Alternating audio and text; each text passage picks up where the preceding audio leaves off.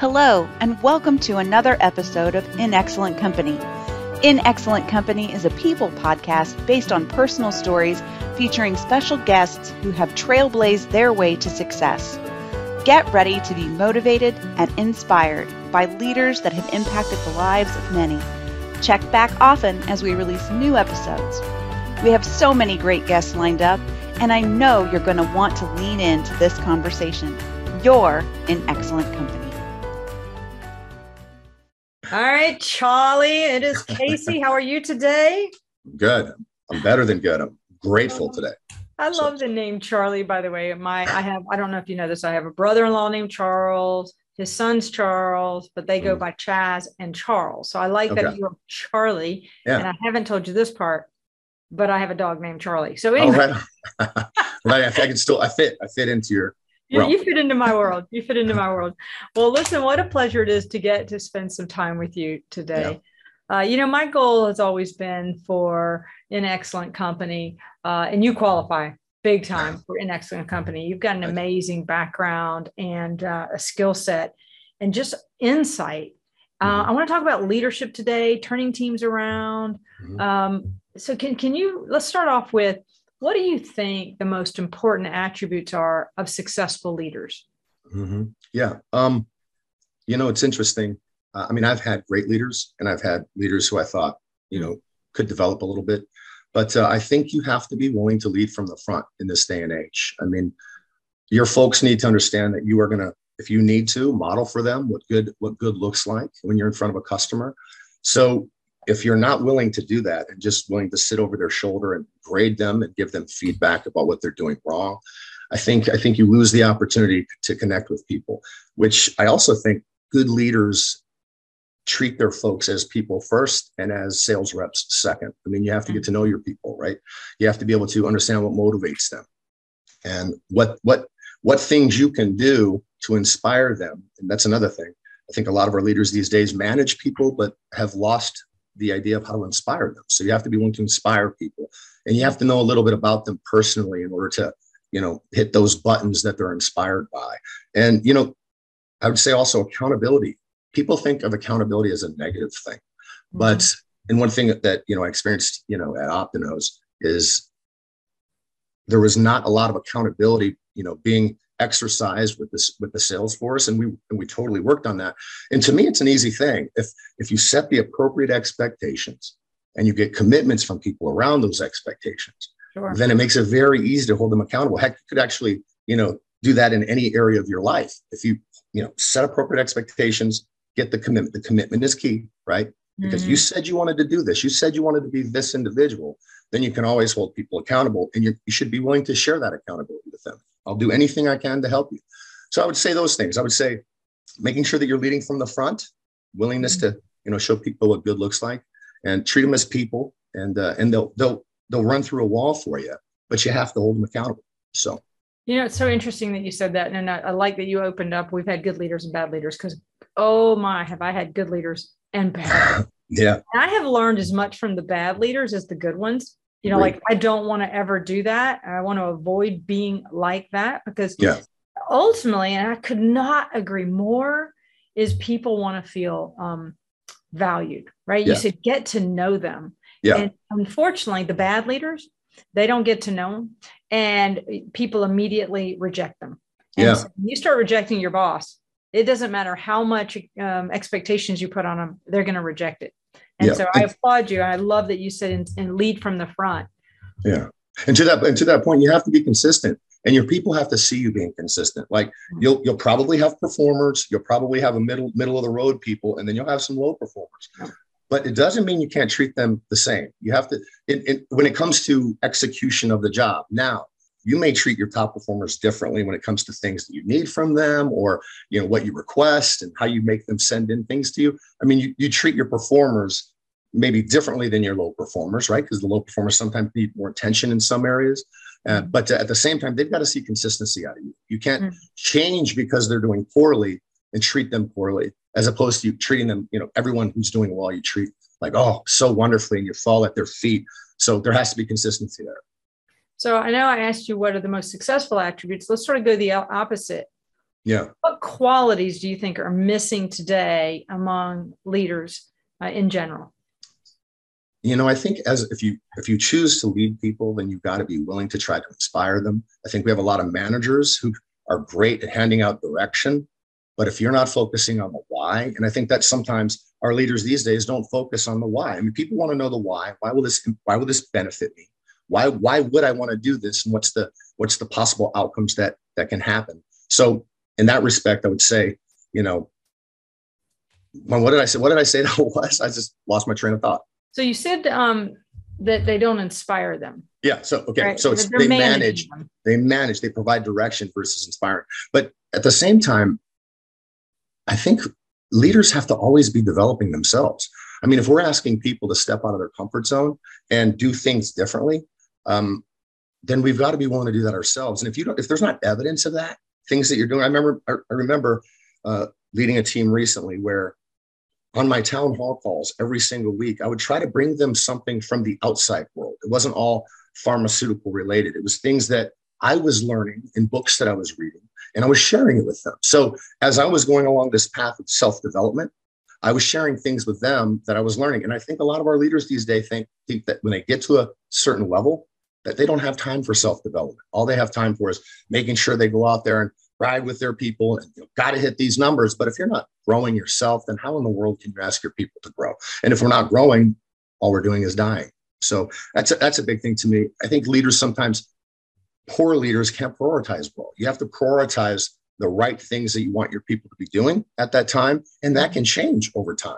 And if you're not prioritizing well, you could absolutely miss opportunities in the marketplace or with your people to take advantage of. And so I think that prioritization is also something that has to be. And I think poor leaders have trouble with that. And then I'd say lastly, there's a lot of folks who can give you feedback, right? You can give people feedback about what they're doing, whether it's good or bad, but how well can you coach? I think a lot of our leaders need to invest in coaching as opposed to just, telling people what to do or giving them feedback.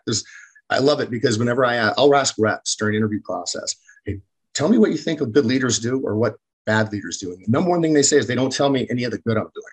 They only tell me all the bad that they just saw in that call. So I'd say you have to be willing to do both. And that's what coaching is. So I think there's a lack in coaching skill in a lot of the leaders that I see today. So could not agree more. As I've gotten to know you and I'm learning, and first of all, I love the fact you just said that you're personally always looking at growing as a leader. That's the sign of a great leader. Because the minute you think you know it all is the minute that is the beginning of the end of your career, in my opinion. Right. The arrogance is going to drive people away. Yeah. But the piece I loved is, you remember the old days, our parents, I'm going to say our parents, I might be older than you, but our parents were told, here's what you need to do. And they just did it. Mm-hmm. Now, people want to not just be told what to do, but to be led and to actually let them have a voice. And letting them have a voice does not make a leader weak. It actually empowers the person to be more successful, right? As you said, you've got to coach. And very few leaders are great coaches. Yeah. And let me add to that, because I think a huge element that leaders miss these days is letting their people know that it's okay to fail.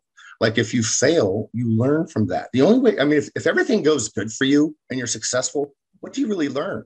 You don't add to yourself, but adversity and challenge, that brings addition to you. You become more enriched when you battle through those times. So I think a great way to do that as a leader is share your own failures with your people. Like, don't be afraid to say, hey, look, I really screwed this one up, gang, but I'll do better. And it shows them that you're willing to admit your own failures. And I've seen this happen in people that I've been leading these teams. Then they're not afraid to share their own failures with you. So it opens that door and they see that. They're like, oh man, he's practicing what he's preaching here. He's letting us know that he just stubbed his toe in that situation. So that's one thing I think that's missed. Well, I use these two words often and I mean them sincerely. And I love how you positioned it. It's called fail forward. We're all going to fail. We're all going to miss the mark. We're all going to make a mistake. You got to learn from it, grow from it, and move on, and don't beat yourself up. And so to give people permission to fail, gives them permission to actually get more creative, more innovative, and to do things outside the ordinary. Yeah, exactly. And so how do you grow as a leader? I mean, specifically, you mentioned that you are studying / always looking at growing. Yeah, I do a lot of reading. I'm a voracious reader. And Yeah. I mean, I literally, I think I actually I keep a list on a document of all the books I've read over the last few years. I think I've read 30 books in the last year, and all very good books, in my opinion. But I take from those books and I share with my people. And I tell you, I've actually put together Angela Duckworth's book, Grit. I put together a 3-part series for my team that focused on why you want to work on your craft. When you deliberately practice what you do, you refine things and get better. There's this epidemic in the pharmaceutical industry that people don't want to work on their craft. They think that, oh, I went through training, I know the product, I'll learn in the field. Well, no, you won't anymore, because you get these little snippets of time. Sometimes they're virtual. We don't get time with people like we used to. So if they're not working on their craft, then they could really get stale and fall behind. And those are just some of the things I love. I love reading and then sharing with people. I listen to podcasts. Mel Robbins has a podcast right now about reinventing yourself. I don't know if you've heard that. Fantastic podcast. Okay. And I ask a ton of questions. When I'm with other leaders, I ask a ton of questions about how they do what they do. And that adds to me. And so I learn so much as I realize how much there is to learn. I just can never stop. So I really have an appetite I'm curious a lot. And I'm not afraid to say, hey, I don't know how to do that. Would you mind helping me?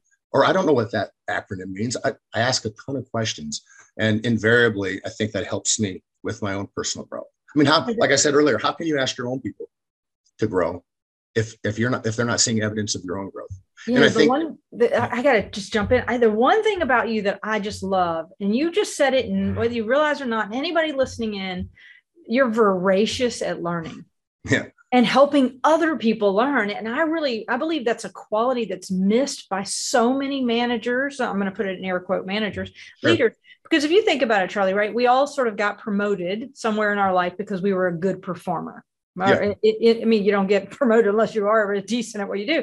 Right. But when you hit that management role, leadership role, where most people learn is from the old leaders that were leading them. And most of them were not extraordinary.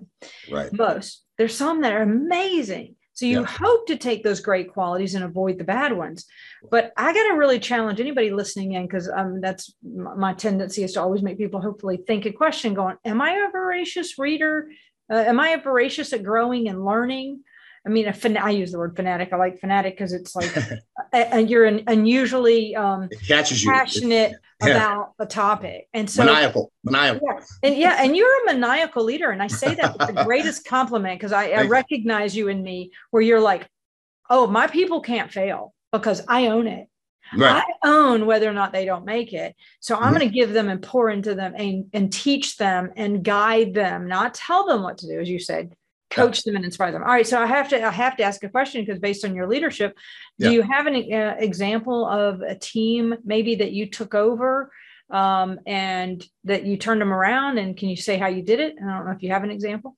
Yeah, sure. I have a great example.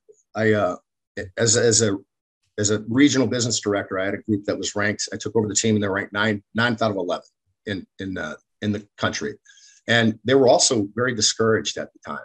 And they didn't really see a way out. And it's funny, because what I did, the first thing I did was tell them, let's not focus on the numbers. Just don't focus on any numbers that you see.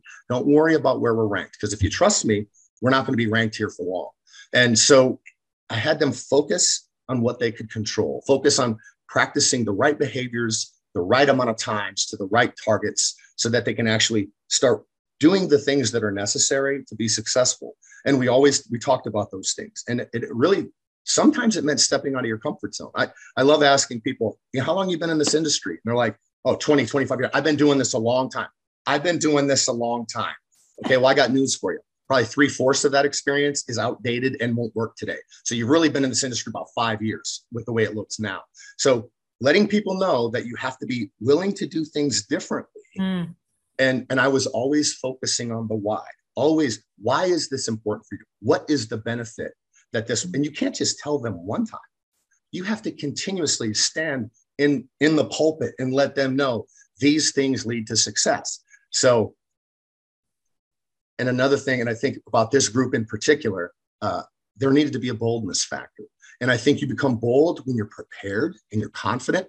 So a real big, like we would have situations weekly where we talk about, clinical trials. We'd make sure that any questions they had, we'd make sure we were constantly hammering the messaging. hammering the patient type. So I wouldn't just tell them one time. And I think that gets missed these days, is sometimes you think that good leadership is letting someone know that they need to do things differently. No, good leadership means telling them that and then showing them that throughout the days, the months, and the years that you spend with them. This team started 9 out of 11. And to me, they finished 3 out of 11. So wow. That is, moving a team. So we didn't win, right? We didn't win, but they moved all, and the confidence it built in them. That was the key. So that was in a year you were able to take them from 9 to 3rd? Yeah. So in my opinion, that's a heck of a rise. Huge win. Because what things that are incalculable in that is you retain them. You can help them gain self-confidence. You help them become proud of themselves. I got to tell you, because to me, the success is not always in the numbers, but of course, that's how we all get measured. And we should get measured, right? That's how much money you make, how many sales calls, et cetera. But the reality is you're impacting the lives of the people that they live with every day, their families. And so kudos to you. And my goal has always been transform every life I touch, whatever arena. And let me add to that too. I think my purpose I've found over time is helping people really optimize these talents and skills that they've been blessed with. There's nothing more frustrating to me than when I see someone who has a lot of talent who just thinks that they just want to get by. It's like, honor these skills that you've been given and work your tail off to maximize them. And what they find is they really don't have to work that hard if they're super talented, but they do have to commit, right? They have to commit to making sure that they're utilizing these talents and skills. And I know, like I mentioned grit earlier, but performance is 1 part talent, 1 part skill, and 2 parts work ethic. So if you're not working hard, and I'll tell you in the interview process, I used to look for people who were super talented, performance, right? That kind of gets you in the door. But I want to know how you've overcome adversity. Let me know. I don't care if it's personal or professional. How did you deal with a huge thing that occurred to you? And what was your process in moving through that? And I've found that the people who have been able to overcome adversity in their life, those are the people that when the chips are down, I'll tell you, I had a team during COVID that, really were shocked. They were shocked by what happened. Everybody was. They knew they were going to have to totally change how they did business. Anybody can win when things are going smoothly. But that team was Region of the Year during COVID. And it's because they committed to doing whatever it took. So we have to be virtual. We have to be in person. We have to follow by these rules. But they completely owned it. And they were rewarded. I was so proud of them. To be the Region of the Year at Optinos when all the chips were down and we had to absolutely change. Our cheese got moved. So we had to absolutely change how we did things. And I was so proud of them, how they responded. Wow. Yeah. Okay. So my last question for you. Yeah. What's one thing today that makes you most proud beyond that Optinos team? But you can pick anything you want. One thing that makes you most proud. I'm gonna go personal then, if that's okay. Absolutely. So my son is 17 years old. And he has a best buddy they're both seniors in high school now. They came to me last year and they said, he said, hey, Dad, would you be willing to come out with us on Easter to this place? And we want to watch the sunrise. And we want to turn this into like something we do. We just want to go to this place. And I said, sure, I'll go with you. Like checked out 5:45, the sun rose. And we sat there and I said, let's take advantage of this moment. What are we grateful for? And they started telling me what they're grateful for. And they asked me, hey, we should do this more often. So we actually now have this thing called the Lion's Den, where they come. They also have invited 2 friends each now. So it's 6 young men, 17 years old, who come to the Lion's Den. And we read read Atomic Habits by James Clear. We read Good Vibes, Good Life by I think it's Vex King. What a great name, Vex King. And now we're going into the 4 Agreements by Miguel Ruiz. So we read a little bit. We talk about it. We talk about our weeks. And then we watch a movie. So we went through the whole gamut. Braveheart, A Few Good Men, the Lord of the Rings trilogy. But this is an opportunity for them to come and share their challenges, share their successes. And we all talk about it as a group and they love it. I never would have thought that they would be so into it. And they are. Like when I travel, they'd be like, Dad, let's do the Lions King virtually. why don't we hop on a call and do Lions? I go, okay, let's do Lions Den virtually then. Let's do it. And it's been amazing. And I'm really proud of that I never had anybody in my life like that. My dad, I barely saw my dad when I was in high school. But this is a time in an era where we have to be pouring into our kids with all of the distractions and temptations out there to do the convenient thing or the wrong thing. To be able to speak to these young men in this type of an environment I get way more out of it than they do. Well, at least I think I do. I think I get so much more out of it than I do. Okay. So Charlie, if I had boys, I'd be tapping you on the shoulder right now saying, help me pour into my children. I have girls, but what a blessing you are. And you may not know this, but I raised 2 nephews for quite a period of time, my husband's sister's kids, and for 9 years. And I found out now, I wish I'd done then, that when there are 5 adults that are not the parents in a child's life that are pouring into them, their odds of success are 100%. Really? Off the charts. And so I've been calculating for my daughters, like my sister, their old Nene, what we call Nene, and I go through and go, do I have 5 adult females pouring into my children? And so I applaud you what you're doing beyond your son and extending yourself. And you should be really proud, proud of that. Yeah. Well, and there's also, so if I'm going to be completely transparent, one of the boys, their father is like, why do you go to this lion's den? Why do you do that? I mean, you're not going to learn anything from him. I mean, I don't know. And so the young man is like trying to tell him, come to the lion's den and see what we do. And he won't come. It's like, have him come. Let him be a part of it, and he'll see what we go through, how we talk about how to live right and make good decisions, and how making good decisions today it can set you up for such success down the road, because just 1 or 2 things where you go south and your whole life could be over. I mean, as you know it, you literally could be going down a spiraling path that you can't recover from. So I'm always telling these guys, make the right decision in every situation, and you cannot lose. So, proud of that. We are all, not just kids, one decision away from changing and radically changing our life forever. Exactly. And for you to pour in the teenage years when they are the most vulnerable, in my opinion, I just applaud you. Thank you. Good for you. Good. Yeah, for you. I love it. All right. Well, let me just say thank you, Charlie. My Charlie. I'm gonna. I enjoy you when I see my Charlie. Yeah. Anyway.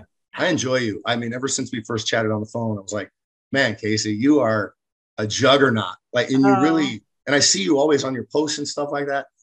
And I, that's why I was saying, hey man, can I get that interview back? I would love to. And then let's do another one. I'm like, you're going to do another one with me? Like, I always would see people you were talking to, and I get jealous. I'd go, oh, I wish that was me. Listen, you know what, Charlie? I get the privilege, and I'm saying it is a privilege. I have so many friends that are C-suite and leaders all over the country and the world. Yeah. And I'm blessed by these friendships. But when I meet somebody that I go, oh my God, they're special.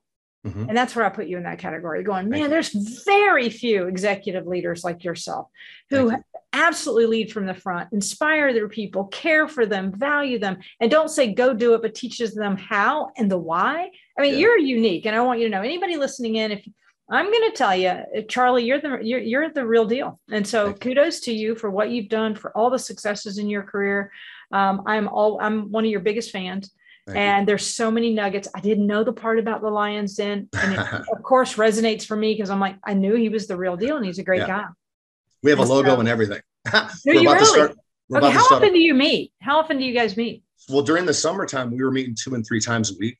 And then during school, it's a little bit tougher, but we do reserve for the weekends. And the weekends are at 8 a.m. on Saturday and Sunday, because it forces them not to be out doing goofy stuff, but making sure they get home, get a good night's sleep, because the Lion's Den is important. So we usually will do it at 8, either one of the 2 days. So it's got less time we've done it, but it still keeps going, and it's going strong. Okay. So the Lion's Den, I love it. It's great. I love it. We're going to start a podcast.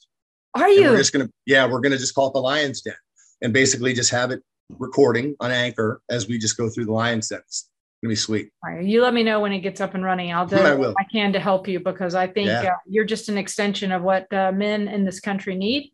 Young boys, I'm going to call it young boys.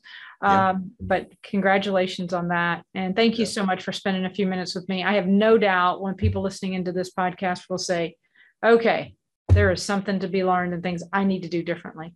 Yeah. So I appreciate the opportunity. Yeah. Thank you. I'll take it. What a privilege. Thank you very much. I appreciate that. All right. Have a great day, my dear. Are you out? I'm out. All right. Thank you so much. Appreciate you. You're so welcome. All right. Thanks. Thanks so much for listening. Be sure to join us again, and don't forget to check back for new episodes of In Excellent Company, a Zenix podcast. You can download our episodes wherever you love to listen to your podcasts or on our website at zenix.com/inexcellentcompany. See you next time.